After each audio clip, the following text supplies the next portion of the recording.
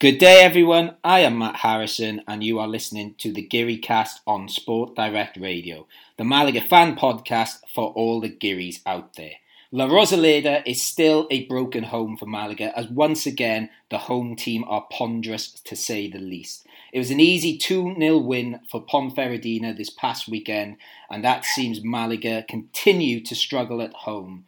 This week we'll discuss whether it is Malaga's worst performance of the season and what went wrong again at La Rosaleda. On a more positive note, we have two guests this week. Earlier in the week, we were delighted to speak with Pablo Navarez, aka Brutaca, Malaga's very own professional FIFA player. And later today, we'll be joined by our good friend Alex O'Brien, aka Alcorcon Alex, to talk all things Alcorcon as Malaga take them on this upcoming weekend. There's not too much news this week, so we're just going to fire through some stuff before we head into that interview that the lads did with Brutaca yesterday. I was not present, so I put it in their hands. It's a very interesting interview, though, from the life of a FIFA player. But I should introduce my fellow Geary casters first. Chris, how are you doing? Chris Marquez? I'm doing fine. Excellent stuff. You're not rioting over there in Holland, I hope? Not yet. No. Okay. It is my turn so far. Okay. You never know what tomorrow brings. Well, we don't want to see you on the news looting a shop or anything. And, away from Holland, we have Ben Mays. Ben, how are you doing? Very well, thank you. How are you? Excellent. I am very good. And finally, as always, Alex Ashmore. How are you, Alex? I'm good, thank you. How are you, Matt? I am great. Apart from, obviously, Malaga's efforts this past weekend, which we will talk about shortly. So a bit of news. I didn't quite follow this story, so I'm going to sort of pass it over to Chris straight away. All I know, I've written down on my notes, Al-Thani's cars. Something to do with his cars, but I believe there's much more important things than just his cars involved here, Chris. Yes, the judge gave order to estimate the value of the club, of the shares of Al-Thani, as well as 3 luxury cars and a motorcycle. That's it. Oh, there you go. So there was, so that, what effect does that have on the club? I think it's the first sign of the intention of the judge to sell it all. Oh, okay, that is a nice... Because before you can sell something, you need to know the value of it. That is true. Good business savvy there from Chris Marquez. Going back to another business, Ben, Blue Bay, there's Blue Bay news again. I only got back from work quite late this evening, so I saw the headline, but, elaborate on the Blue Bay story or latest for me. So basically, I think it was a couple of months ago, the judicial administrator of Malaga, Jose Maria Munoz, allegedly said that we had an irregularity in the payment of €2.65 million for the sponsorship that Blue Bay had to pay to us to be sponsored on the back of our shirt. And he said that was never paid. Blue Bay have came out today and confirmed there's no such debt, and they paid that €2.65 million. It was the price that was set for the hotel chain to appear for 2 seasons on the back of the shirt.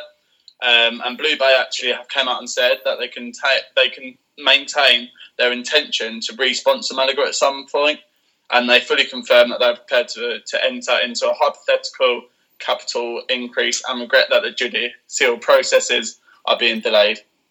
So there you go. There's all the, I was going to say the boring businessy stuff related to Malaga, which I think I've said on here I hate talking about, but is sort of necessary with Malaga. But at the moment, I'm not sure if I want to talk about the Ponferradina game, so maybe we should stick to business. Yeah, let's just talk business. Yeah, there is a little bit more business I can mention. I did read about, we won't go into detail about it, but they've said about the academy, the sports city that they are planning on building, which got the go-ahead a couple of weeks ago now. The first deadline to do the first phase, they expect it done by October. I think we've talked about that quite a lot. And then just one other bit of news, and I forgot to mention this earlier. I've just remembered I wrote it down. And have you guys seen about Sidiku? Yes. Yeah. How crazy is that? So do you want to tell us where he's gone, Chris, just quickly? To Bolivar. Yeah, he's gone. Bolivia. He has. He's gone to play in Bolivia.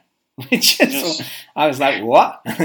That's such a weird league to go to. I mean, I think it is a weird division to go and play in, but. I was trying to think of a joke like he's playing at new heights because he's playing in La Paz, which is so far above sea level and altitude. But the reason you say it's weird, Ben, and I thought there must be a reason here, but he's playing for Nacho Gonzalez, whose Spanish coach used to manage Depor and Zaragoza. So I don't know what the project is there. But I've literally just remembered it, and I thought that was a fun transfer. I like random things. The team he signed for got promoted from the second league of Bolivia last season, so that's quite interesting, isn't it? It must be an upcoming project or something.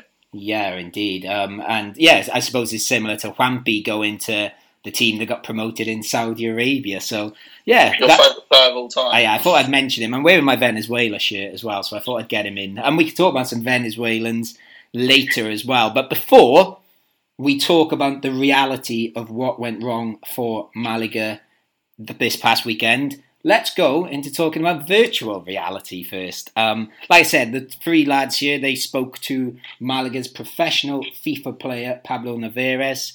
And yeah, I'm just going to pass over to them. Here is their interview with Brutaca.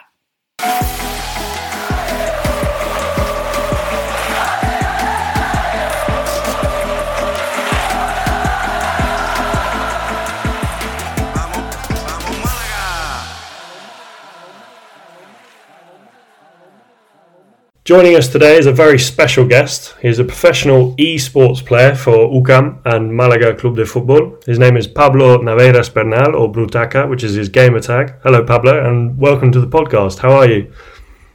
I'm fine, and I'm nervous. A long time I don't speak English, so sorry if I make a mistake or something Very like that. So far. Thank you. Very good. Yeah, no, I mean, don't worry at all. We're just honoured to have you on. So let's get going, I guess. So first of all, why didn't you tell us, how did you get into esports and specifically FIFA? I've been playing FIFA my whole life. Since, I don't know, I was, 6 or 7. With my first FIFA was FIFA, I don't know, maybe 2005 or 4, whatever. And I started playing at top level. The last year was my first year as pro player. I played the last year in Sporting Gijón, a very famous club. And the competition this year is very tough. We have the toughest group, Group A and Group B. The group is very, very difficult. It's so close. Anyone can win anyone, and I hope tomorrow we can win our first point. Well, we hope so too. I mean, we've been looking over the competition. It all seems very interesting. And you said your first FIFA was 05 or 06. Do you remember a favourite player you had on that FIFA? Yeah, I used to play with Manchester United because Cristiano Ronaldo, Wayne Rooney, so overpowered. Yeah, no, there are some top quality players, and I play a little bit myself, so I remember the good old days of United having a good team. So and you said you played for Gijón last year, and so now you're at Malaga. How did you feel when you signed for Malaga? What were your thoughts on signing for the club? It's a very important club in Spain. It's a lot of fans all over the world. It's a very important. I have some pressure because all these fans, I want to win and make them happy, and try to give the title. Now the title seems so far, but I hope improve in the season. And it's a long season. We play two matches every week and try to make 6 points. Yeah, no, I think it all seems. I mean, I know obviously the first team are going through a pretty difficult patch at the moment, but I think hopefully both the esports team and the first team can start picking up results. Yeah. Right then, Pablo. So for those who may not know, how does La Liga actually work? How is the competition? How does the format work? Okay. You have at the start of the game to do a draft to select the players you will play. You can choose La Liga players like Messi or Dembélé and 4 icons for legends in the game like Nazario, Ronaldinho, Cruyff. And it's very important, the draft. I think I draft pretty well. So the only problem with this system is that Ronaldo Nazario is so overpowered, and you have Ronaldo Nazario on a coin toss because the player who win the coin toss select first and pick Nazario. Right. Okay. So it's definitely the coin toss definitely helps them with selection of your players. Yeah, and we don't won any coin toss yet. So that maybe reflects your results so far, maybe. Yeah. Yeah. So can you tell us more about the day-to-day life? What is a normal day like for you during the season, and how much time do you actually spend training?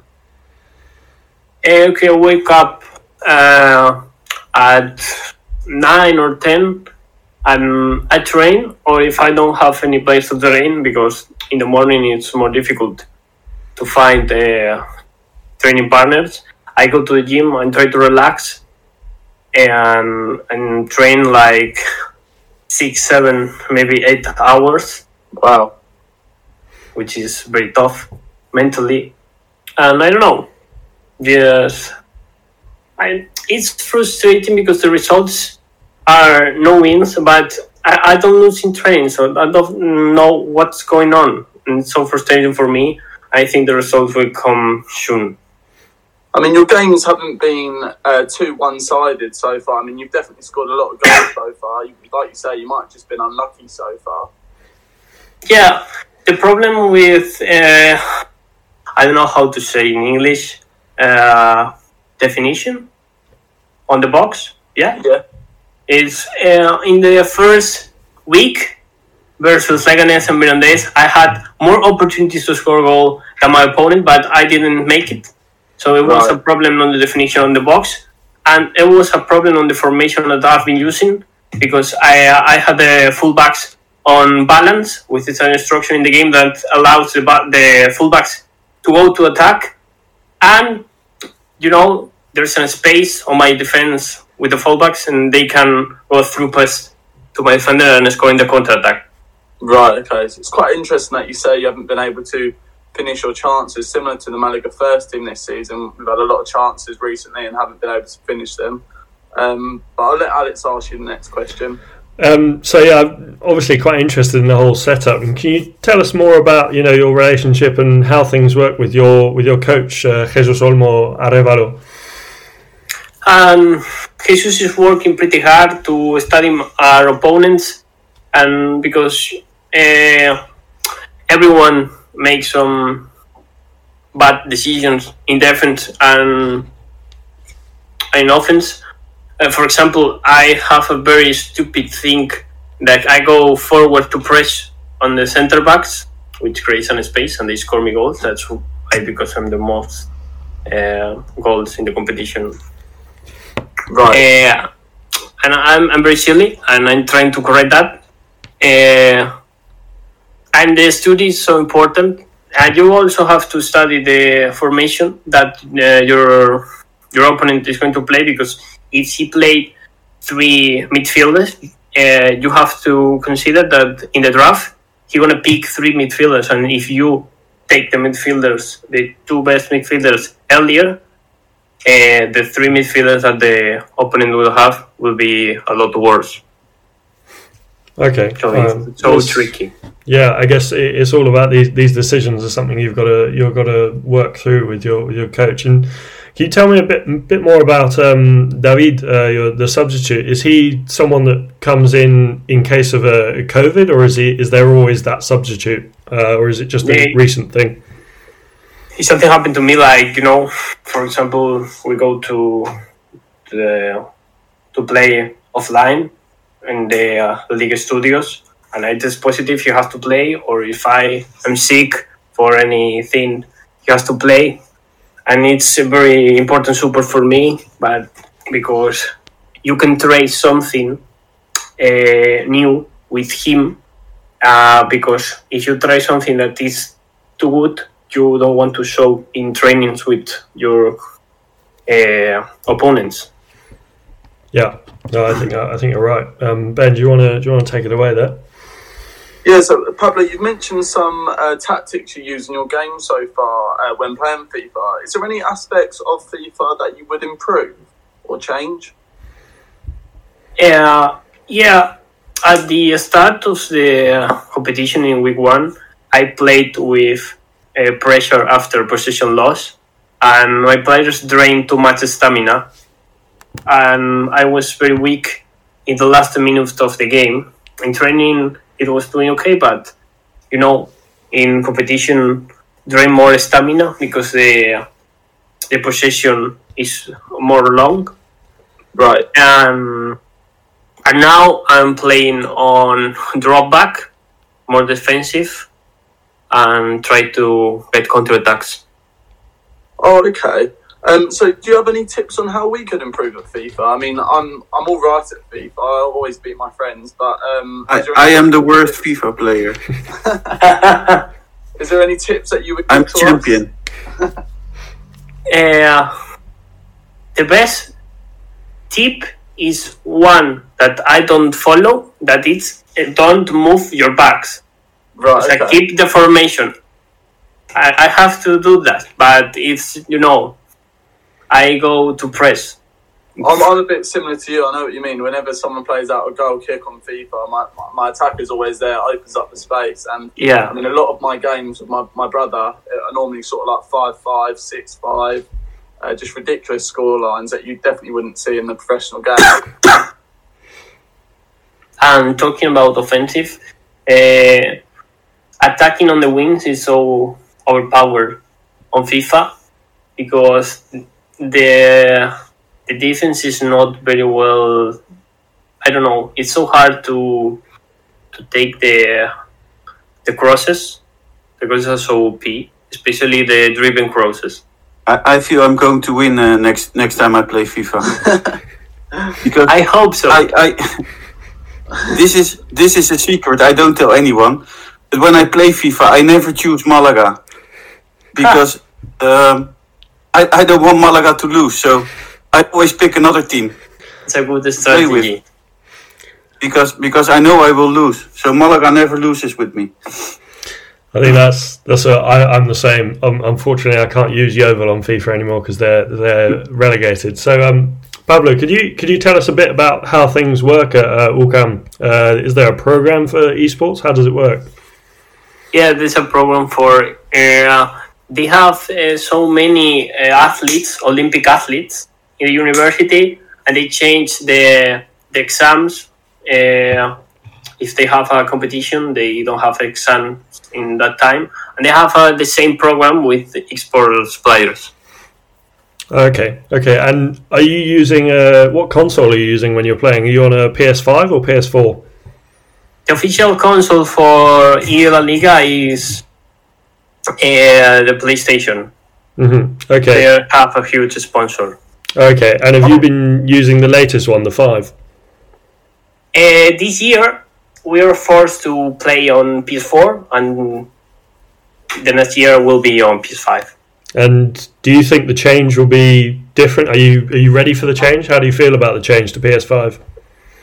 This is a very nice question because the network card on the PS4 is too old to the new. Every year the internet is better, and the new card on the PS5 is going to improve the gameplay and it's going to improve the show. Okay, well that's good. I own a PS4 personally, so I think it'd be interesting to see how the change to PS5 does work. And we talked about your tactics earlier. Do you get inspiration? Where do you get inspiration for your tactics? Do you watch real football, or do you watch other people play FIFA? This is a very nice question because to play good at FIFA, I had to forget all the things I knew about football that my coach taught me in the beginning of my football career. because it's a game and it's not a simulator, it's more arcade. So if you play like real football, you're going to lose because, players can do something like a volley is more effective than a shot normal on the box. And you have to turn off your brain to play FIFA. That must be hard to forget everything you know about football as well. Yeah. Were you a good footballer, Pablo? Yeah, I was playing till party times, Right, okay. because playing with Hanover is not very good. Yeah, no, I've done that a few times. I was midfielder, stopper, like Gattuso, with the touch of David Beckham. Oh, okay. Nice mix there. I had some problems with red cards in my life. It sounds like it with Gattuso, but then you've got that nice classy edge like David Beckham. So I have a question. Does a professional FIFA player does he also plays weekend league, or doesn't he care about? Yeah, weekend league is very important to train and to get coins to improve your team. But in La Liga we have the open accounts with every player unlocked. But it's so important to improve your team. I usually do like 27, 28, 29, so 30 wins. And it's very important. Wow, that is good. That's pretty awesome. Yeah. I never made it to weekend league. But there is still some players. A kid from Denmark is 450 wins and no, he never lose yet. Wow. On Fuchums. He's pretty famous now. And He's only 15. did you play with Hunter? 15? He's only 15. I'm seems pretty old. He's 15 and he's almost 500 wins in a row. I have to retire. That's a bit depressing. That's what I hate about little children. Really, I hate that about little children. They're always good in FIFA, Fortnite. Every game I play, and you hear your opponent talk, they're always little kids from 10 years old. Yeah, that's true. That's true. Did you play with Hunter? What? With Hunter. Oh, the journey. The journey. Alex Hunter, the game mode on FIFA 17. I know. I know that I saw in YouTube some videos, but I only play Ultimate Team. I can understand that. And career mode with Malaga. That's what Who's your favourite Malaga player on career mode then, Pablo? I don't know. They're very good. All. I don't know. I couldn't pick one. Fair enough. Do you now that you play for Malaga, do you also watch the Malaga football games? Sometimes I have time to watch it. The last game I saw was versus Real Oviedo a couple of weeks ago. Do you have a favorite Malaga player? I don't know. It's a difficult choice. Yeah, I mean it's hard to pick. I think I'd be hard pushed to pick one. I mean, I've been put on the spot a few too many times and I can't answer either, so I wouldn't worry too much, Pablo. What's your favourite Malaga player? If I had to pick one on the spot, I think I'd have to go with Pablo Chavarria. I think he's been wonderful this season, and he's been the goal scorer for the team, so I'd have to go with him. Nice. I would definitely pick Romani. My favourite is actually our esports player called Pablo Navira. Yes, this is the nice answer. Oh, great one, Ben. Is. So you haven't been lucky, but tomorrow you are playing against Alaves and Espanyol. Yes. I think that you have a great chance against Espanyol, definitely. And I also believe you can win against Alaves. You have to win against Alaves as well, because they're very close to you on the table. What do you think tomorrow? Is it going to be a bit easier or more difficult? Training, weeks ago, I shouldn't say that, but I won both on training.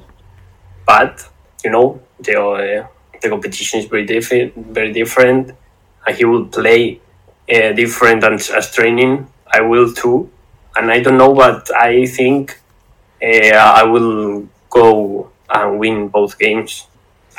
I hope. So, are you friends with the other esports players from other teams? Do you know them well? Yeah, we are very close.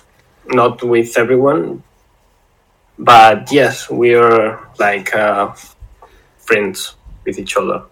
Because cool. if you are not a friend, you can train with anyone, and your level will go down. And you have to have a good mood and good relation with everyone to have so much people to train and become a great better player.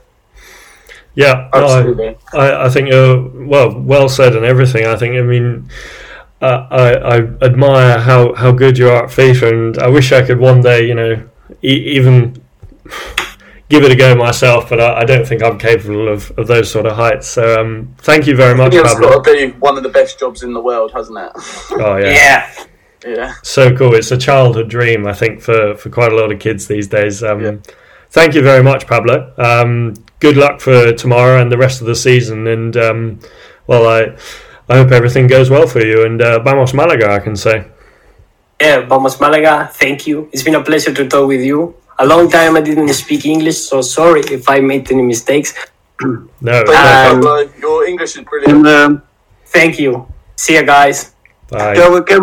can we agree on something? Because the last 16 or the last 16 best teams go to the playoffs, right? Yes. So if you make it to the playoffs, because we believe in you. Yeah. Thank you. That's the spirit. Let's go. Yes, of course. I've seen you play FIFA. You're good. Can we invite you again then on the podcast? Yes. Anytime you want. I've been very funny. I like it very much. That's good to hear. Anytime you Thank want. for joining us. Say guys. Thank you. Thank you very much, Pablo. Bye.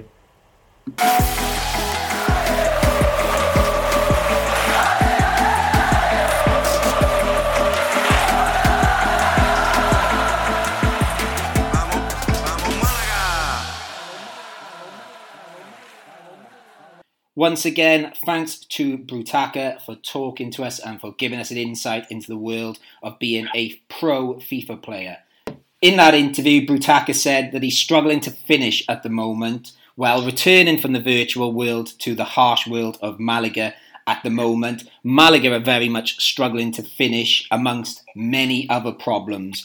There is a lot of problems on show in this Ponferradina game. We'll maybe discuss. I think it was possibly our worst performance of the season so far, and we can perhaps talk about that. But as always, we'll go back to the beginning. Forgive me, guys. I can't remember who texted in our WhatsApp group. I've got a feeling all of us might have agreed, though. I've got a feeling it was you, Alex, said you think it was our strongest 11 on paper, and I think most of us agreed. I definitely thought that. Okay. I think I said that as well. I thought it was a really good lineup. I think I still left to decide after that starting lineup who's best to go alongside Juande. I don't know if I'd prefer Lomban or Escasida. I know Lomban's our captain, but I'm not sure which one makes less mistakes, really. And I thought it was quite interesting to see Mejias playing after he played well against Granada. And I was hoping Gonzalez could bounce back from his poor performance against Granada. Yeah, I think that's a nice summary. Alex, was you happy with that lineup? Yeah, I think I was. I think it's obviously at this stage of the season we should be able to know our strongest lineup, and I think although it was pleasing to me that we could get a full strength lineup. Obviously injuries are being we don't have many injuries these days. It's just a bit sad that we can't perform with our strongest lineup. So maybe that isn't our strongest lineup. So yeah, I think time will tell whether that is our best lineup or whether we need to make some more changes. And Chris, I got the impression you were a bit more cautious about our enthusiasm. Did you see any weaknesses pre-match, or was there anything that made you think this team might not turn up tonight? I thought it was a great. I really was confident that we would get a minimal point out of it, but it was the strongest 11 we could put on the pitch. But I don't know. They didn't have their night or something. Well, let's just go straight into the start of the game then, and I suppose I'll open this up to the three of you. Who wants to take this question on? But I think we can all agree that from the first minute to the last, Malaga did not get going at all. There was very few positives to take from it. So even from the start, what would you say went wrong? I just felt like we weren't really at the races. I don't think we were trying. We definitely wasn't giving in 110% at all in the game. I think we did generate a few chances, and I would say we maybe generated more chances than we have been doing recently. But just having a control in the game. I mean, looking at stats from it as well, we lost most of the balls in midfield. Lost the ball a ridiculous amount of times again. Aerials we've lost. Just individual battles we were losing throughout the whole game, and they definitely deserve to win. Yeah, totally agree. They, and hopefully our friend Chris Pigeon is listening, and so well done to Ponferradina. But I'd even say, I don't know, I didn't think they were like spectacular. They were better than us in every area, but I think it was quite easy to be better than us. Alex, go on, Ben. I mean, I think what they've done is they've done a job away from home. That's how you'd want your team to play away from home. They haven't dominated the game at all. I mean, we had more possession than they did, but they've had more shots than us, and like I said, they have won more battles. So I think they just showed an ideal performance away from home, and they got the result. And as the commentator just kept telling us, he seemed to be obsessed with this was the first time Ponferradina were going to win at Malaga. He kept saying it. He's like, they're 10 minutes away from the first time they're going to win at Malaga. They're 5 minutes away. But yes, I noticed that. He's like, he learned this one stat and he clung to it desperately. Alex, can you give us a diagnosis of what went wrong in this murder of Malaga? I think Ben whacked the nail on the head there. I think, we just didn't seem there. There was no energy. I mean, the second goal, I think, encapsulates our whole performance. When the guy went down, we just sort of stopped and gave up, and then it was a good finish, but if we were still alert and paying attention, we could have stopped it.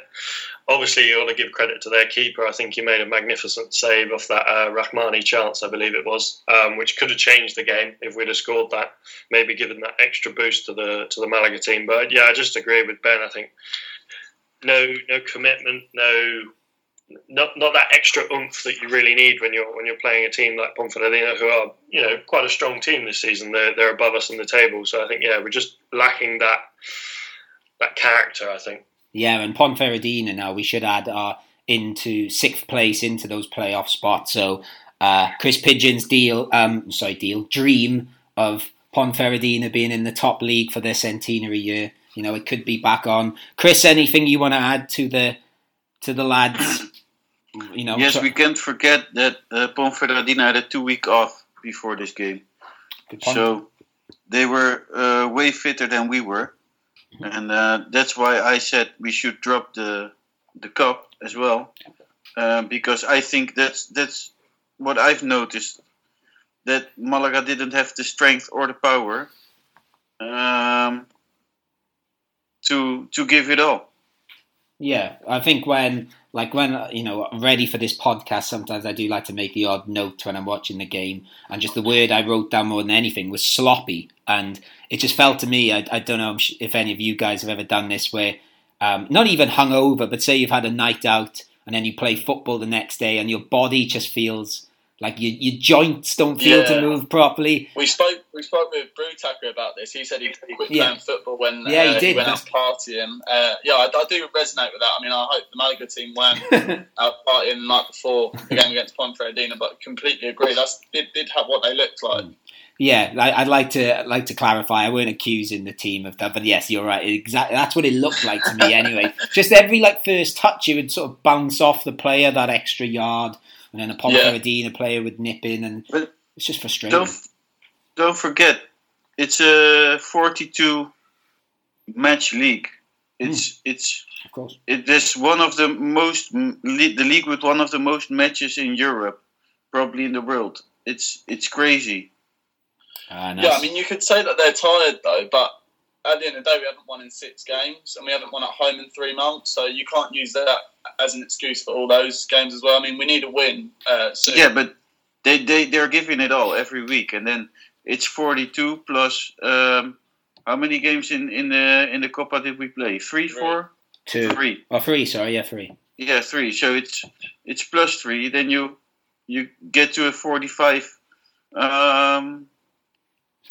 To 45 matches in one season. It's way too much for a Segunda Division team. Well, this is the other problem. I should have said this at the start, but this Ponferradina game, talking about long leagues. Although it was a cup game, I watched Swansea earlier in the afternoon absolutely decimate Nottingham Forest 5-1 and play beautiful attacking football. So I thought, right, come on Malaga, please make it a good day. So that would have been a nice day. So all the faults of Malaga stood out to me a lot more in this game than usual, just because Swansea had been so good in earlier in the day. But they do have a 46 game season in the Championship, and if you get to the playoffs, it's a tough old slog. But yeah, you're right, Chris.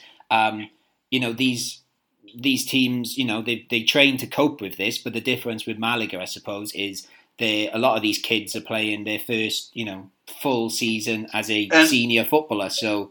I think you're starting to see that with Ramon as an example. I mean, a young kid who's definitely, his form has definitely been deteriorating recently, and like you say, it might just be because it's his first season playing that amount of games. It might be difficult.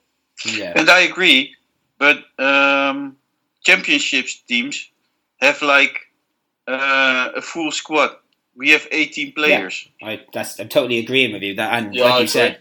Of those 18 players, as I think Ben's just alluded to, like a lot of them are kids, and Ramon, I think, is the best example. I was going to bring him up later, but I thought, I think when Ben was saying what the problem was, we seem to be missing in midfield, and like even Luis Munoz, who I didn't think was perhaps one of the better players, but sort of it did pass him by a little bit. But I can't really remember seeing Ramon much. I agree. I like to think that Ramon and Luis Munoz is probably our strongest combination in midfield. But I mean, compared to Ponferradina's midfield, I mean, Oscar Silva scored their first goal, really, really brilliant goal from outside the box. I don't see any of our midfielders scoring a goal like that at the moment.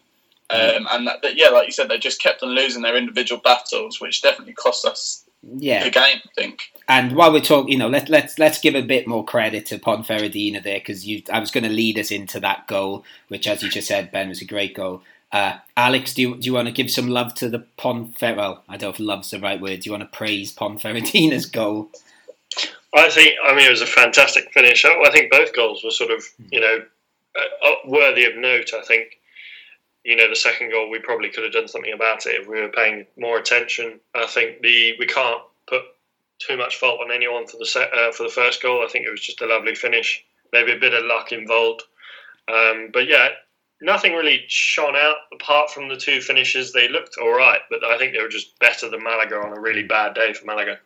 Yeah, and also I think we all, because certainly 3 of us here, I know Chris likes football shirts too, but 3 of us sort of collect football shirts. We're all like, that's a great kit Ponferradina we're wearing. So that the goal looked even nicer in that nice orange kit. Yeah, I don't normally like Adidas kits too much, but I thought that was a nice kit. It's a bit like Juventus's away shirt this season. Oh yeah, it's a good shout actually. Yeah, so I like that.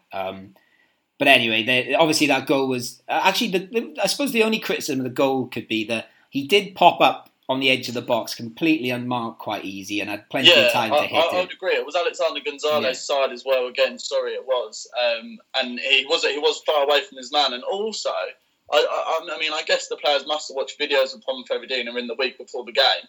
He's their top goal scorer. Why are we leaving him unmarked in that position of the pitch? Because it's clear that he's got the quality. He's an experienced player.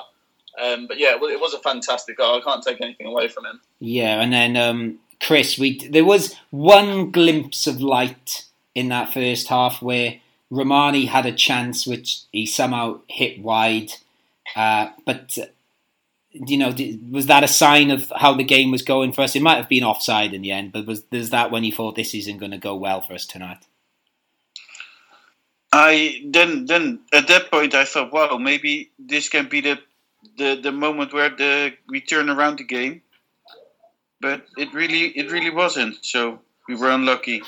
Yeah, and it was a great pass from Juande, I noticed, to play in Joaquin I Munoz. was going to mention that. It was a very good pass. Yeah, beautiful through ball. So I did think, right, that bit, Romani hits it wide. Ponferradina were not exactly hammering us. I thought, right, maybe half-time we can get in there, have a bit of a word, sort it out.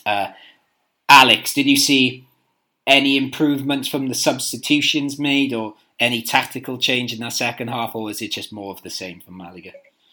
More of the same. I think one player, Mejias, obviously, like Ben said at the beginning, I think he started well. I think, made the right changes. Obviously, Orlando Sarr didn't have enough time to do much. I just don't think because usually when you make a substitution, you think, that'll bring some life into the game. Didn't really even notice much from Quintana either. They're just more of the same. Maybe it was the attitude of the other players that were just sort of bringing them down, but no new inspiration or nothing to help get the team going. Yeah, because they were, you could say they were all pretty attacking substitutions. Like Kaya Quintana came on for Ramon and Cristo came on for Alexander. You could argue Cristo's a little bit more attacking maybe. I don't know, that's open for debate, I guess. But because I know we've said about Pellicer being a bit defensive, but he does try to open it. But yeah, I agree. I didn't see... Well, Chris or Ben, did you see any improvements from those substitutions? Yeah, I didn't see any more improvements, like I would say. It was probably pretty much similar to the first half performance. But what I would say is Kai Quintana did have 2 shots. I think he had 4 touches inside their box. And it was his header that set up that absolute sitter for Yanis Romani, who headed it straight at the keeper. So, he played well against Granada as well, Kai Quintana. I think he did come on and maybe had a little bit, but not too much to shout home about.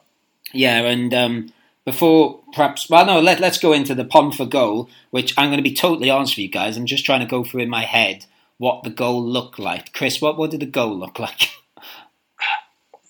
They crept it in, didn't they? I can't remember. How did they score? No, it was a shot from outside the box. Yes. And Lumban's fouled Yuri on the edge of the box, I think. And all the players are just standing and watching that foul. The referee hasn't blown his whistle. And it's another really nice goal, to be fair. I don't think there's too much Danny Ballio could do about that. Yeah, definitely. I've clearly... Over the past few days, I've been erasing the memory from my brain. Have you had a drink or something, Matt? No, I'm not drinking, and that's the problem. Still not? Wow. 3 weeks now I've not been drinking. No Pacharan, no beer. The bars have closed in Marbella today for 2 weeks because we're on a sort of new lockdown. I don't have to drink, and I survived this Malaga game without resorting to beer or Pacharan or pints of Pacharan. Well, we were going to cover you with the Pacharan moment, but until now, only Alex had to do one. Well, I'm a bit worried because when I did go to the tavern on Saturday, Pam said to me, don't worry, we'll keep a tally of all the Pacharan you miss out while you're not drinking over the next few weeks. And at the moment, I'm on 1, I think, for the Oviedo game we drew. So yes. Hopefully by the end of the season you'll have a pint of it too. Yeah. Well, I'm going to try and go till the middle of February when we have a half term in school. That's when I'm hoping things are a bit normal. I would have had a nice break then. Hopefully Malaga don't break my spirit and lead me to drinking more spirits. One person who is trying to stop me drinking again is Danny Barrio. Alex, do you want to say some nice things about Danny Barrio? Yeah, I think we'll talk more about the Chumbo Mitnaga later, but he's definitely one of the standout players. He made some fantastic saves. As Ben said, not much he could have done about the goal. One player slightly off from Danny Barrio that I would like to have a go at is Luis Munoz. I feel like out of all the players that stopped and stood still for the second goal, he could have done the most. And it almost looked as if the teachers said, wrap up, the PE lessons finished, go indoors for lessons, and he's just had an attempt at trying to block the ball, but it's not even as if he's trying his hardest. So, yeah, definitely not very happy with how he went about that. But yeah, definitely all credit should go to Danny Barrio. I think he kept it at 2-0 where it could have easily been maybe 3 or 4. Yeah, before we perhaps ask a bigger question about what the sort of end product of this game is there any other players, Chris or Ben, you want to mention, good or bad? I I wouldn't mention a player who I thought had a mediocre game, to be honest, but he did generate two of our best chances of the game. Joaquin Munoz, who I don't think is normally that efficient in the final third, he was played through by Duande, who then set up Yanis Romani, whose chance went wide. Like you said, we don't know if it's offside or not. And for the sitter that Yanis headed at their goalkeeper, it was Joaquin who played in the cross to Kaye, who then fed it. So it were two decent balls, but he did give away the ball 25 times, which was the most in the game. Wow. Chris, go on. What was you trying to say then? Did you guys know that Dani Barrios awarded in the top 5 with the best save of La Liga? Yes, I saw. Second time that's happened as well in the last month, I think. We got awarded it from the Oviedo game as well. The save in the last minute in the Oviedo game. And that double save he made against Ponferradina from the original strike from Yuri was awarded in the top 5 as well. Yeah, he's been excellent since the turn of the year, and he's been good all season, I think. But he seems to be getting better. And he did not want Yuri scoring for some reason. He did not like Yuri, and he made sure he wasn't scoring. He didn't mind about the others. But Chris, I'm going to sort of come to a question you sort of asked just before we pressed record earlier, and I was going to throw it in there anyway, but. How worried should Malaga be after this game? Because obviously we've not had a good start to 2021, and we've said a couple of times, we've got enough points in the bag already. But how worried are you at the way things are going at the moment? I think those points are coming to an end, the advantage we had. We're in 15th position now, I believe. Yes, that's correct. And Albacete is even winning games now. Yeah. I believe so. Well, I can tell you, Chris, we're 6 points off the playoffs still, not to get too optimistic, and 7 points off the relegation places. So the next few games could be decisive. Yes, I don't care about playoffs. I care about not relegating more than playoffs. But I'm worried because it has been a long time ago since we won a game. So I think we shouldn't think about playoffs at all and start to worry us. Well, and it's even more. And that's my question to you guys for this week, and to all our listeners. If you can always send your opinion. When is it time to think about maybe replacing Pellicer, or when is it?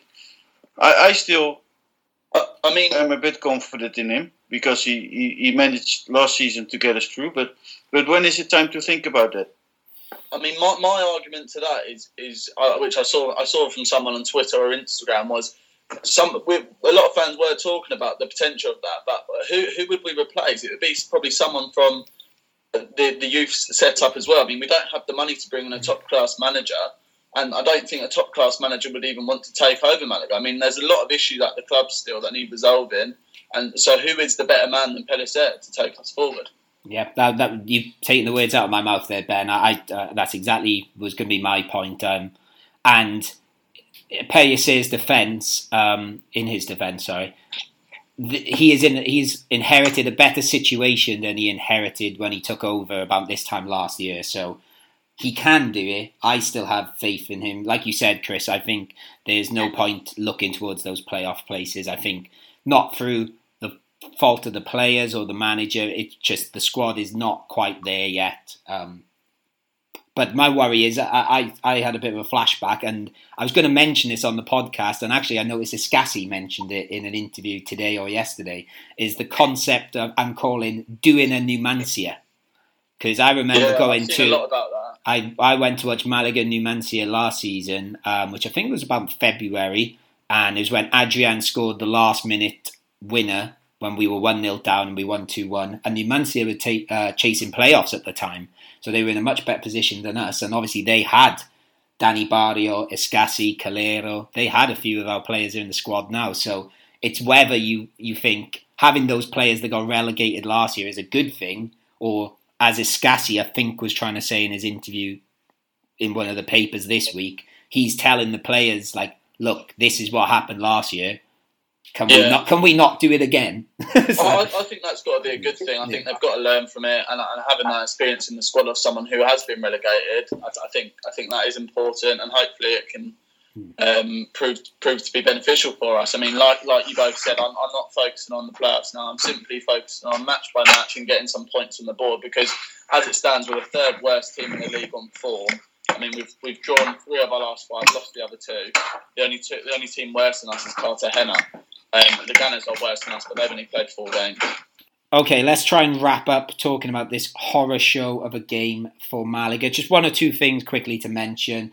Quite an interesting one. Ivan Rodriguez, obviously formerly of Malaga, playing for Ponferradina now. He put a sort of victory post on Instagram, which former Malaga player Alex Muller replied with revenge, which obviously Alex Muller left in not the best circumstances for Malaga, but he has since apologised and explained that the revenge comment was aimed at the former people at the club, we'll say, and not at our fans or the current leadership team at Malaga, and was very sorry. But I thought that was quite funny actually. But I know some people got quite annoyed with it, and yeah, let's just go straight into it then. Let's do our Chumbo and Biznaga, and I think should we do Biznaga first, just for a change? Because I think it seems we should probably. I think there's only one contender here, and I'm sorry guys, you're not allowed to pick a Ponferradina player. So there's one contender for me, so I'll just say mine, and I'm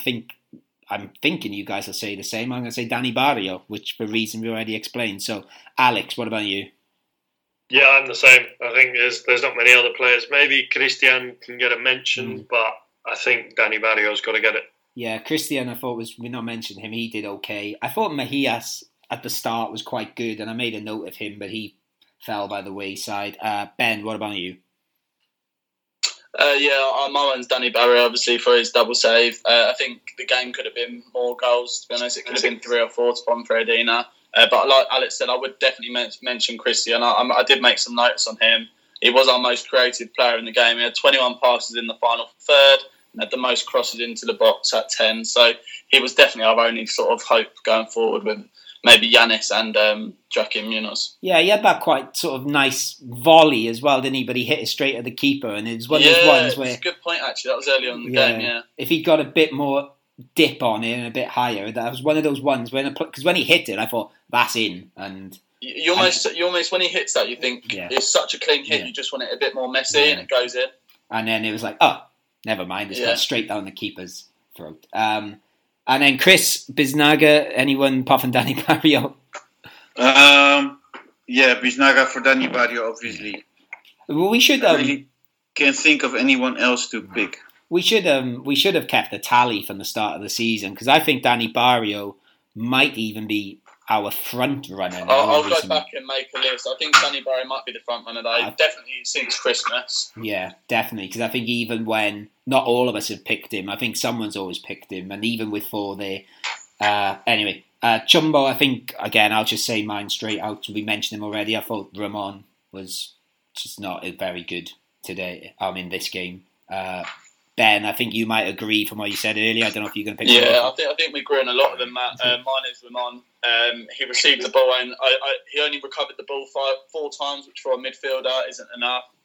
He made 18 passes in that first half with only a completion rate of 78%, which you also don't want from a midfielder, especially when you think of Ramon with his passes generally not being long passes. I think he lost the ball a few times, and he didn't win any tackles, and he lost all his aerial duels. So, yeah, he definitely wasn't at the races at the weekend. Yeah, and he had holes in the back of his socks, because apparently that's a thing. Yeah, I tweeted about that, but yeah, he did have holes in the back of his socks. That's something to do with muscle compression, but we'll leave that for a physiotherapist podcast.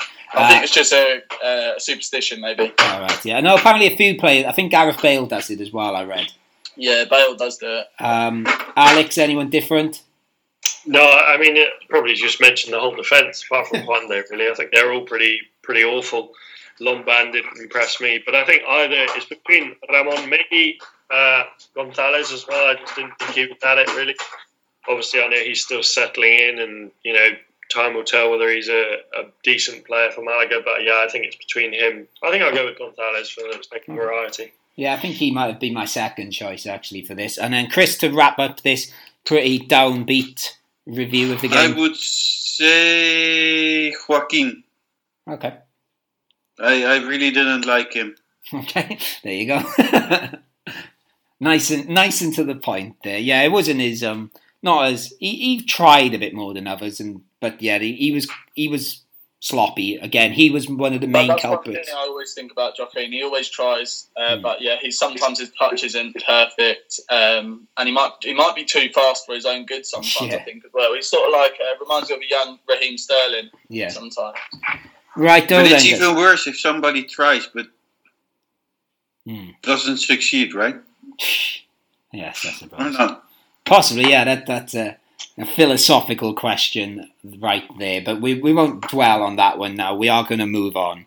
Let's put this game to bed and move on, because we have coming up this weekend our favourite club, apart from Ponferradina, who we like to talk about on this podcast, is the mighty Alcorcón, and we will be joined by Alex O'Brien to talk all things about them.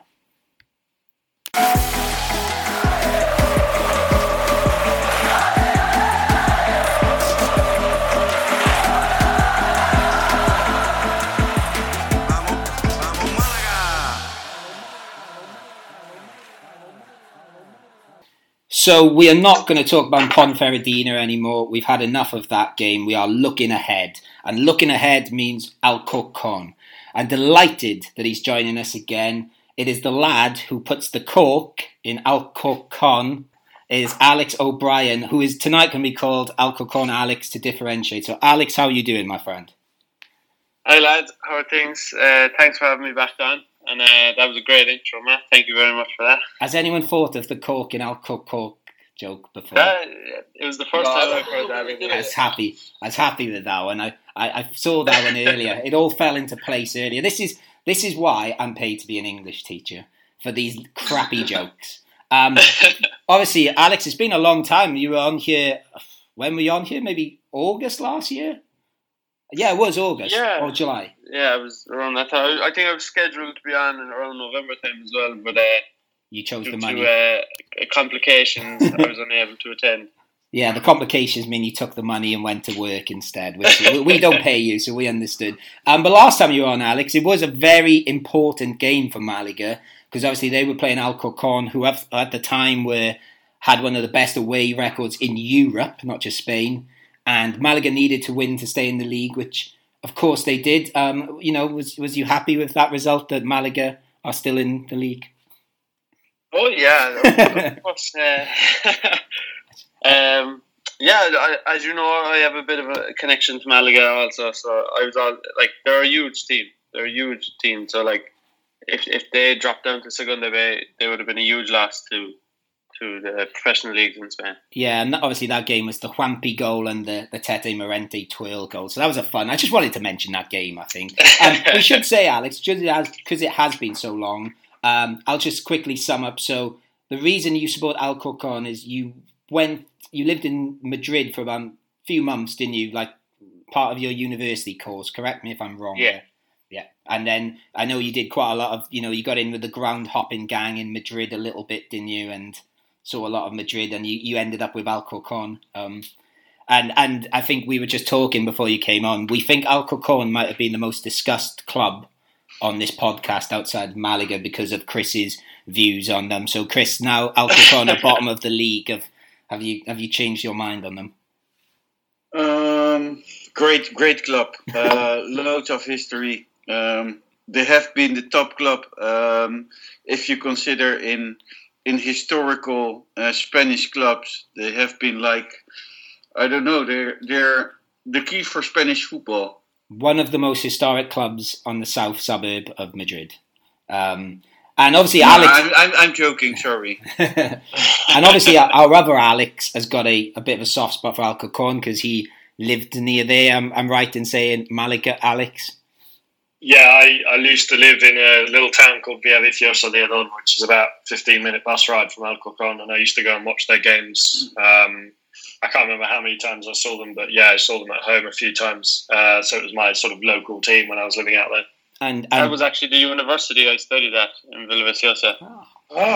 The Universidad Europea. Sí. There you go. University Europa friends right here. Fun fact about that one, I do believe Victor Sanchez Del Amo did a few talks at that university. Yeah, they have a lot of connections, with Real Madrid as well.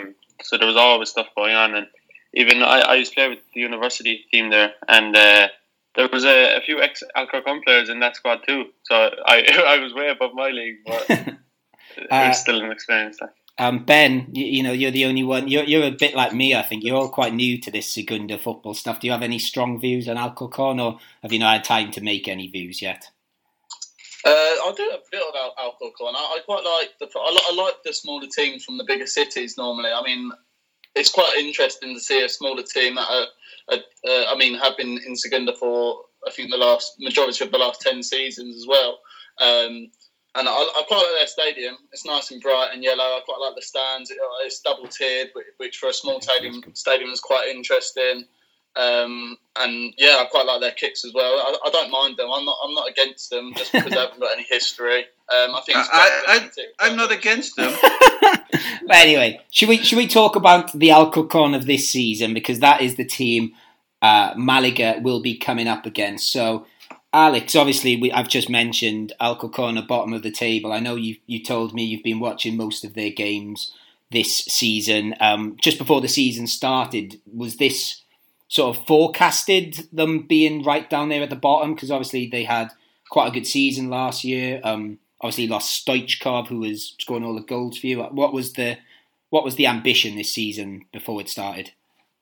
Well, we had a new head coach in Mera, who was ex-Fuenlabrada. But obviously the squad he brought in my opinion, just they weren't up to standards required.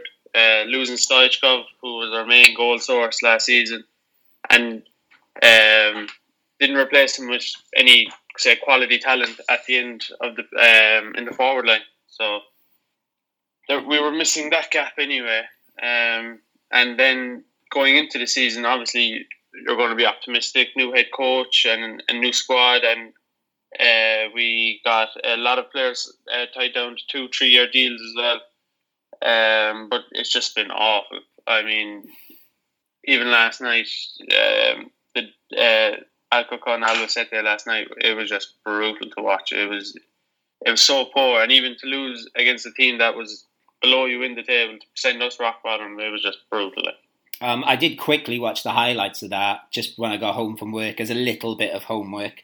The one thing I took from that game was if the Albacete second goal, the guy doing his celebration pretending to be like a velociraptor, which I've enjoyed. So I recommend that celebration. Oh yeah, I saw that. That was quite funny. It was really bizarre, but if you've not seen that, I know you probably won't want to watch it again, Alex. So, but yeah, you said about goals there. Obviously, Stoichkov was your man last year. I did notice you've only scored 13 goals this season. I think I'm right in saying, which is 7 less than Malaga, which is, we're not exactly the most, goals aren't exactly flying in for us. It was a big issue mid-season with COVID at Alcorcón, was it? Do you think that's had an impact at all in sort of disrupting your season?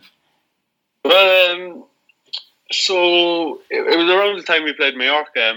The 3 games before we played Mallorca were all postponed. And the game against Mallorca then featured a kind of a side that had a few of our Alcorcón B players along with the first team as well. But obviously, when you look at where Mallorca are on the table, they beat us well. And obviously, I think Mera coming in, it didn't work out. We weren't meant for each other. And even with Ankela coming in now, and results have picked up, but it's just I don't know whether this squad is good enough to get us to the end of the season. Yeah, I did read. I mean, I was quite surprised by your game the other night against Fuenlabrada. I thought you didn't play too bad, and I was surprised with the score last night against Albacete. Yeah, the game against Fuenlabrada, I actually thought we were the team on top, and I'm actually unsure of where Fuenlabrada are in the table, but I know that they're in a much healthier position than we are. But we actually gave them a good game, in my opinion, and I thought we should have scored. Oscar Rivas had a great open header chance, and he hit it well wide. That was disappointing. But the new guy, the new manager, Ankela, sorry. He said in his interview yesterday, I read, that this Alcorcon team is much better than it's producing at the moment, as a bit of a warning to Malaga, maybe. Would you agree with that? I actually would. I think we've some players on paper that are very talented. Hugo Fraile, who scored for us last night against Albacete, he's a top player. He was. I was well chuffed when we acquired him for this season. We have Oscar Ribas on the wing. Even up top, we have Marc Gual, who was at Castilla, Real Madrid Castilla last season. I believe he's our top scorer this season. But it's only, I think he only has 3 or 4 goals. He's a top goal scorer. Yeah, he's kind of hot and cold though. You don't know what type of player you're going to get from him. Like he could be on fire and score. I think I can't remember the game, but I know he scored 2 goals. It was actually for our first win of the season, and he was on fire that day. And then even last night, he might as well have not been on the pitch. You know, he was really quiet. Yeah, and when you're in a relegation dogfight like we are, you know, you need players to commit and you need players that will give their all. And he just didn't seem like he had his all last night. So, what sort of team, what sort of style will we be coming up against on the weekend? Considering you are the home team. Well, the style kind of changes a lot. To be fair, they've been going with a 4-2-3-1 kind of formation. Well, last night they did, but then against Fuenlabrada it was 4-4-2. So I think it'll be a long ball game, I think, in my opinion, even at home. I haven't watched much of Malaga this season, I must be honest. So if you tried to get the ball down on the floor, and you could easily play around us, I think. We've a defence that's low in confidence, we've an attack that's low in confidence. You know, it is an opportunity for you to pick up three points. Well, that's music to our ears, but I don't know. Would any of you guys say we are a team that puts it on the floor and passes it around? I don't know what we do at the moment, to be honest with you. Away from home, probably not. I think at home we definitely have more possession of the ball at home, but away from home, I mean, I'd like to be a team that can come and just dominate the game against you. I mean, we are better away from home, but I mean, we haven't won 6 games. I mean, the form table suggests that it might be a win for you, but then you are bottom of the table. I mean, you're looking at 2 teams. It's definitely going to be a dogfight at the weekend. It's not going to be one for the football romantics, that's for sure. Alex, you know, since as in not Alcorcon, Alex, Malaga, Alex. Obviously, you know, you've got a bit of history of Alcorcon. How do you feel about this game? Do you think this is an opportunity, as Alcorcon, Alex has just said, that it's 3 points for Malaga? I'm a bit wary because obviously Malaga have been playing pretty awfully recently, and it's one of those ones. I think I saw one of our tweets today that, you know, in the last however many games, Malaga have picked up 1 fewer point than Alcorcon. So it's obviously not an easy game. It's going to be a challenge, and obviously, you know, Malaga are not going through the best of form at the moment. So I think it will be an interesting dogfight. I don't want to say a relegation dogfight because, you know, I don't want to drag us into that conversation just yet, but. Yeah, I'm not taking anything for granted, but that's for sure. Alex, just Alcorcon, Alex, just to differentiate once again.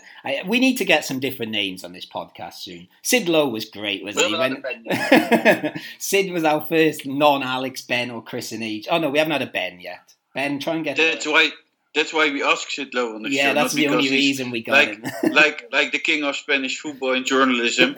No, because he had a different name. Yeah. So anyone that's not called Alex, Matt or Chris, you know, you're welcome on anytime. Alcorcon, Alex, I've got a good stat for you here. I'm not sure if you're aware of this. I did a little bit of homework. And this is a weird stat.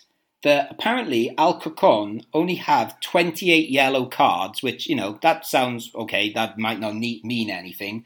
But compared to the rest of the league, then you've got Espanyol on 37, and then the rest of the league are all in the 40s. It seems a remarkably low amount of yellow cards. So I'm not sure if that's a sign of not being quite naive, maybe. I don't know. But are we on top, Matt? I think in the middle there's lots of like 50. Table on yellow cards. Yeah, but I just thought they really stand out on this table, and I just thought, I don't know, is there anything in that? I don't know if you've got any views on that, Alex. Maybe it's their inability to get close to the opposition players. Yeah. Wow. I think as well. I noticed this in the game against Ponferradina at the weekend. Little things like standing over a ball to prevent it being taken quickly from a free kick and pulling a player's shirt back when they're on the attack. Malaga don't do it, and maybe that's the reason why. I mean, you'd like your team to do it, especially when you're in a relegation battle. I know it is gamesmanship, but it does get results. It does stop dangerous plays. Did you just say Malaga in a relegation battle, Ben, or was you talking about Alcorcón?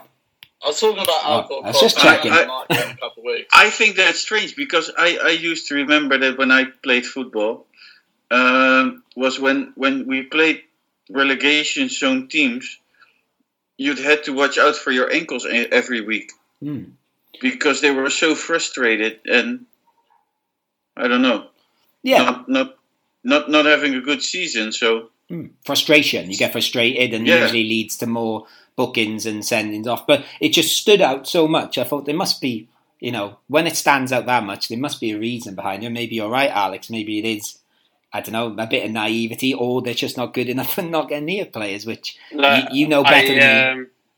I know I'm being a bit negative here, but I think maybe they're going to look to try kickstart something, and I know that you could win 3 games now and you could be out of the relegation zone and even push for a mid-table finish. But the squad really needs to get together. Judging from talking to a couple of the players, they're all about this, we're still looking towards the end goal. But, there's 20 games left, 20 finals left, as Zidane would say. Yeah. And they really need to kind of pull the finger out. But in Alcorcón's defense, 20 finals is like a lot. A lot can change in 20 finals. That is true, Chris. That is true. And we can even end up being in first position, probably. Yeah. I wouldn't mind it, man. I wouldn't mind it. Yeah, the push is on. Just while we're talking about statistics as well, I think this is a good point to sort of segue into a bit of Malaga. And Ben, I'm going to come straight to you because we are away from home in this game, so we will be wearing our yellow shirt. Do you want to tell us why that might be more significant? Oh, will we be wearing our yellow shirt, actually? We'll be wearing our purple. I think. Oh, no, we won't. We'll be wearing the purple. I mean, the purple and pink one is... the purple and green one, is still a very good shirt as well in the statistics. Okay, give us the statistics. The purple and green shirt is actually... when we played in purple and green, we've won 50% of our games. When we played in yellow, we've also won 50% of our games. But the only difference is that we played more times in the yellow. So we've won 3 times wearing the yellow and twice wearing the purple and green.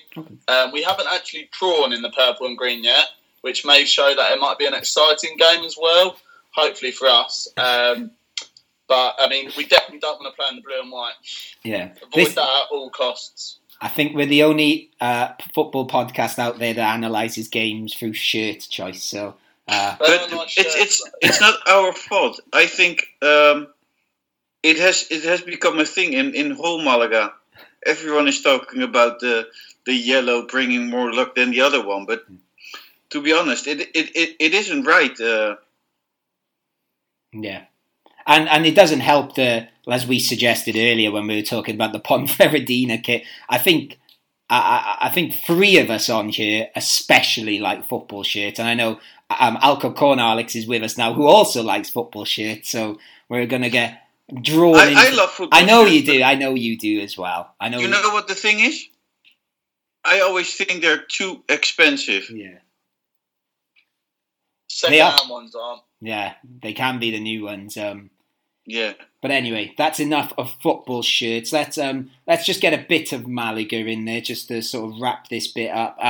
Alex, as in Malaga, Alex, what would you change from this last game? Because we spoke earlier that we thought before the Ponferradina game that was our best 11, and evidently it was not. Or I don't know. Would you give it another go again, maybe with a week's rest? What would you change, maybe? I think I would like to see both Escassi or Lomban rested, or just taken out of the team for however long, maybe the rest of the season. And I think Mejias moving back to centre back. is the right move, because although he does a job at right back, I don't think it's his natural position. Keep at it with Rahmani. Hopefully Chavaria can get back to his match sharpness, and maybe start Quintana and see how both of those work up front, because I know we played them a few times together, but it's never worked properly. So I think just make a few changes. Don't stick with the same team, and maybe go with a different formation. I think I like the look of the diamond 4-4-2 with a wider midfield, and maybe someone just in front of the defence, not Luis Munoz, maybe Escassi just playing in that CDM role. So, yeah, a few changes to be made there. Yeah, we've not talked about the Escassi in midfield idea for a long time. I think that's the first time it's been mentioned in weeks, actually. So, yes, yeah, that's fun. We have one small problem. Go on. Escassi has a concussion. Ah, yeah. But he's training, No, isn't he? he don't. It was found today that he's okay. He's back in training now. It was just a scare. Okay. Yeah, because I'd heard mixed things. What about you then, Chris? What would you perhaps change for this game? Well, Luis Munoz isn't playing because of his booking against Ponferradina.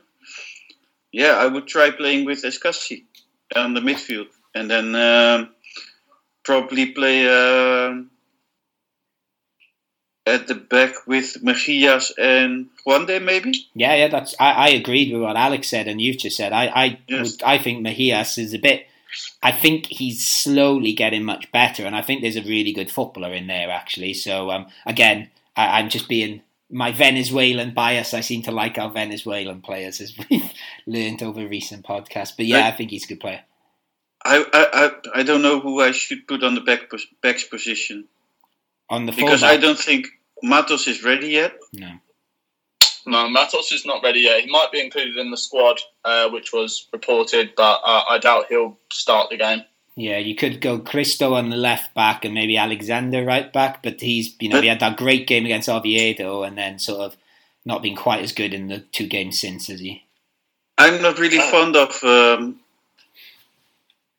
what's his name? Of Cristo. Cristo, yeah. I quite like him. I think he gets up the pitch. I'm I not saying think Cristo came on and played really well the other day. I think he was much better than Alexander Gonzalez. Yeah, well, we'll go to you then, Ben. Anything you would suggest Paese should change for this game to take on the mighty Alcorcon? I quite like the idea of Mejias and Juande together at the back, a young combination. So I think at the end of the day, Lomban and Escassi have cost us this season, and I think it might be their age. Without being too mean, I think, like Alex said a couple of times, it is like 2 defenders in wheelchairs, and I do notice one mistake from them both every game. But then we could have the opposite problem of immaturity in the game this weekend if we play both of them at the back. I would maybe like to see a different combination in centre midfield as well, and maybe take Luis Munoz out and maybe play the youngster Alberto Quintana, or maybe start Christian in centre midfield again. But sometimes he's not up for the fight as well, so it's difficult. I thought the lineup we played the other day was quite a good lineup, but it proved not to be. Yeah, and Alcorcon, Alex, have you had any opportunity to watch Malaga this season or not? Because I know you said you do quite like them. I've been I know we're in a bit of a global pandemic, but I've been really, really busy. So any football I get to watch, I'm chuffed with. I try to watch Alcorcon play as much as possible, and I've gotten lucky now over the last couple of weeks. I've seen most of their last games, a lot of their last games, to my despair. Yeah, and obviously you've got Cork City and Arsenal to juggle as well, so there's enough. Really, are you an Arsenal fan? Yeah. Well, and I think I might have spoken before about probably my favourite player in Spain last season was Martin Odegaard. So we're recording this on the day he is signed for Arsenal on loan. So I say I'm very excited to see him in the Premier League, but equally I'm a bit sad that he's not in Spain anymore. But there you go. I don't know Odegaard. Well, that's for the Real Sociedad podcast or Real Madrid podcast, I suppose, or maybe Arsenal Fan TV or the Heerenveen podcast. Yes, of course, yeah, he's there.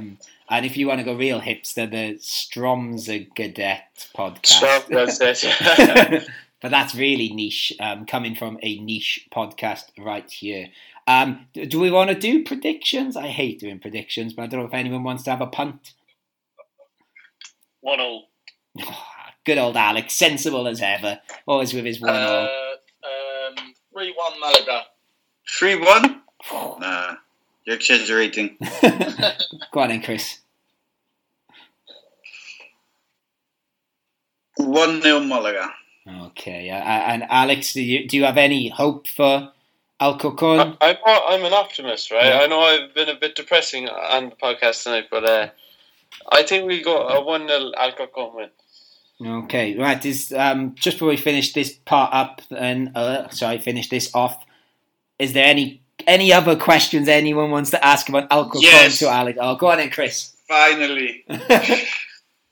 So, Alex, you did 7 marathons in 7 days. Yes. Well, 10 days. In 10 days. I had 3 12-hour shifts in between. Well, how? That's a really good question. It's a tough one too, though. It was so long, man. It was so long. But like, you know, there's only so many podcasts you can listen to, and Yeah. it was just a bit of fun, really. Fun. I think it's like I said it earlier to you. It's my deepest respect. I don't know. It's a crazy thing you did, but for a really good cause, because you raised money for a hospice, and I think that's. You know, they kind of the Iron Hospice. They take in, say, terminally ill people, and they kind of have a good send off for them. So they're a charity close to my heart and my family's heart. So it was good to help them out, and I know that they appreciated it as well. So maybe when the weather improves here in Ireland, there might be another challenge. Excellent. Well, hopefully as well. I'd like to echo what Chris said. It was an incredible effort. I think I threw a few pounds your way when you did it. You did indeed, sir. Which I hope made a little bit of difference. And yeah, actually, just going to what you said about running. I try to run 10k, and I usually get a podcast in. And I was just thinking when you mentioned that, actually, I do love listening to podcasts. So maybe marathon is good for that. But I think I might lose the enjoyment of the podcast with how much running. Any plans, Alex? Are we going to get you over to Spain anytime soon? When the world changes, are you going to get yourself to Estadio Santo Domingo? Well, I think once it's safe to travel and stuff, I kind of want to see a bit more Spain. I've been to La Rosaleda, but I haven't seen a game there. So sitting in the away end at La Rosaleda is probably something on my bucket list. On the away end? No. There you go. Well, hopefully we'll get you over to Spain sometime soon, and I can show you the home end of La Rosaleda, and maybe we can go to watch Marbella as well. Who knows? They could even be in the Segunda by then. Could have a derby. So yeah, I'd like to just say thank you for joining us again, Alex, and hopefully Alcorcon can stay in the Segunda so we can have you back on. Hopefully Malaga stay in the Segunda too, should add, because it's not all sealed up for us. So thank you, Alex. And thanks for having me on, guys. Honestly, I listen every week, and it's brilliant. Like, it's brilliant to get coverage for Segunda, because it's hard to get, say, good English speakers. That's funny. I'm the worst English speaker. No, thanks for having me on, guys. Great to see you again. Yeah, and Alex, if you want to follow Alex on, what's your Twitter? I can't remember. It's at Alexis O'Brien 48. Yes, you changed your name a bit. You're calling yourself Alejandro now. One kind of strictly for football, and then another and women and drink. Brilliant stuff. Right, okay, so we're going to finish up this podcast right here. So, Chris, you've got some just quick good news just before we go off about our FIFA friend. Yes, but it's not so good news. Brute Tucker just finished his first match, and it ended in a 3-3 draw. He won the first match with 3-1, 3 great goals, and then he lost the second with 2-0 against Espanyol. But he's playing in 20 minutes again, so let's hope he wins against Alaves. Vamos Brutaca, indeed. All right, any of you got anything to add before we go? Alex, anything you want to say? Vamos Malaga and Vamos Alcorcón for the rest of the season. Ah, that's very nice of you, Alex. And obviously your mate Jack Harper was there, so Vamos Jack Harper for you as well, I'm sure. But he was at Alcorcón, was he? I haven't got that wrong. Yeah, he played 13 times. So. Yeah, okay. And Ben, anything from you to finish with? Vamos Malaga, and thank you, Alex, for being on the podcast. Thanks for having me.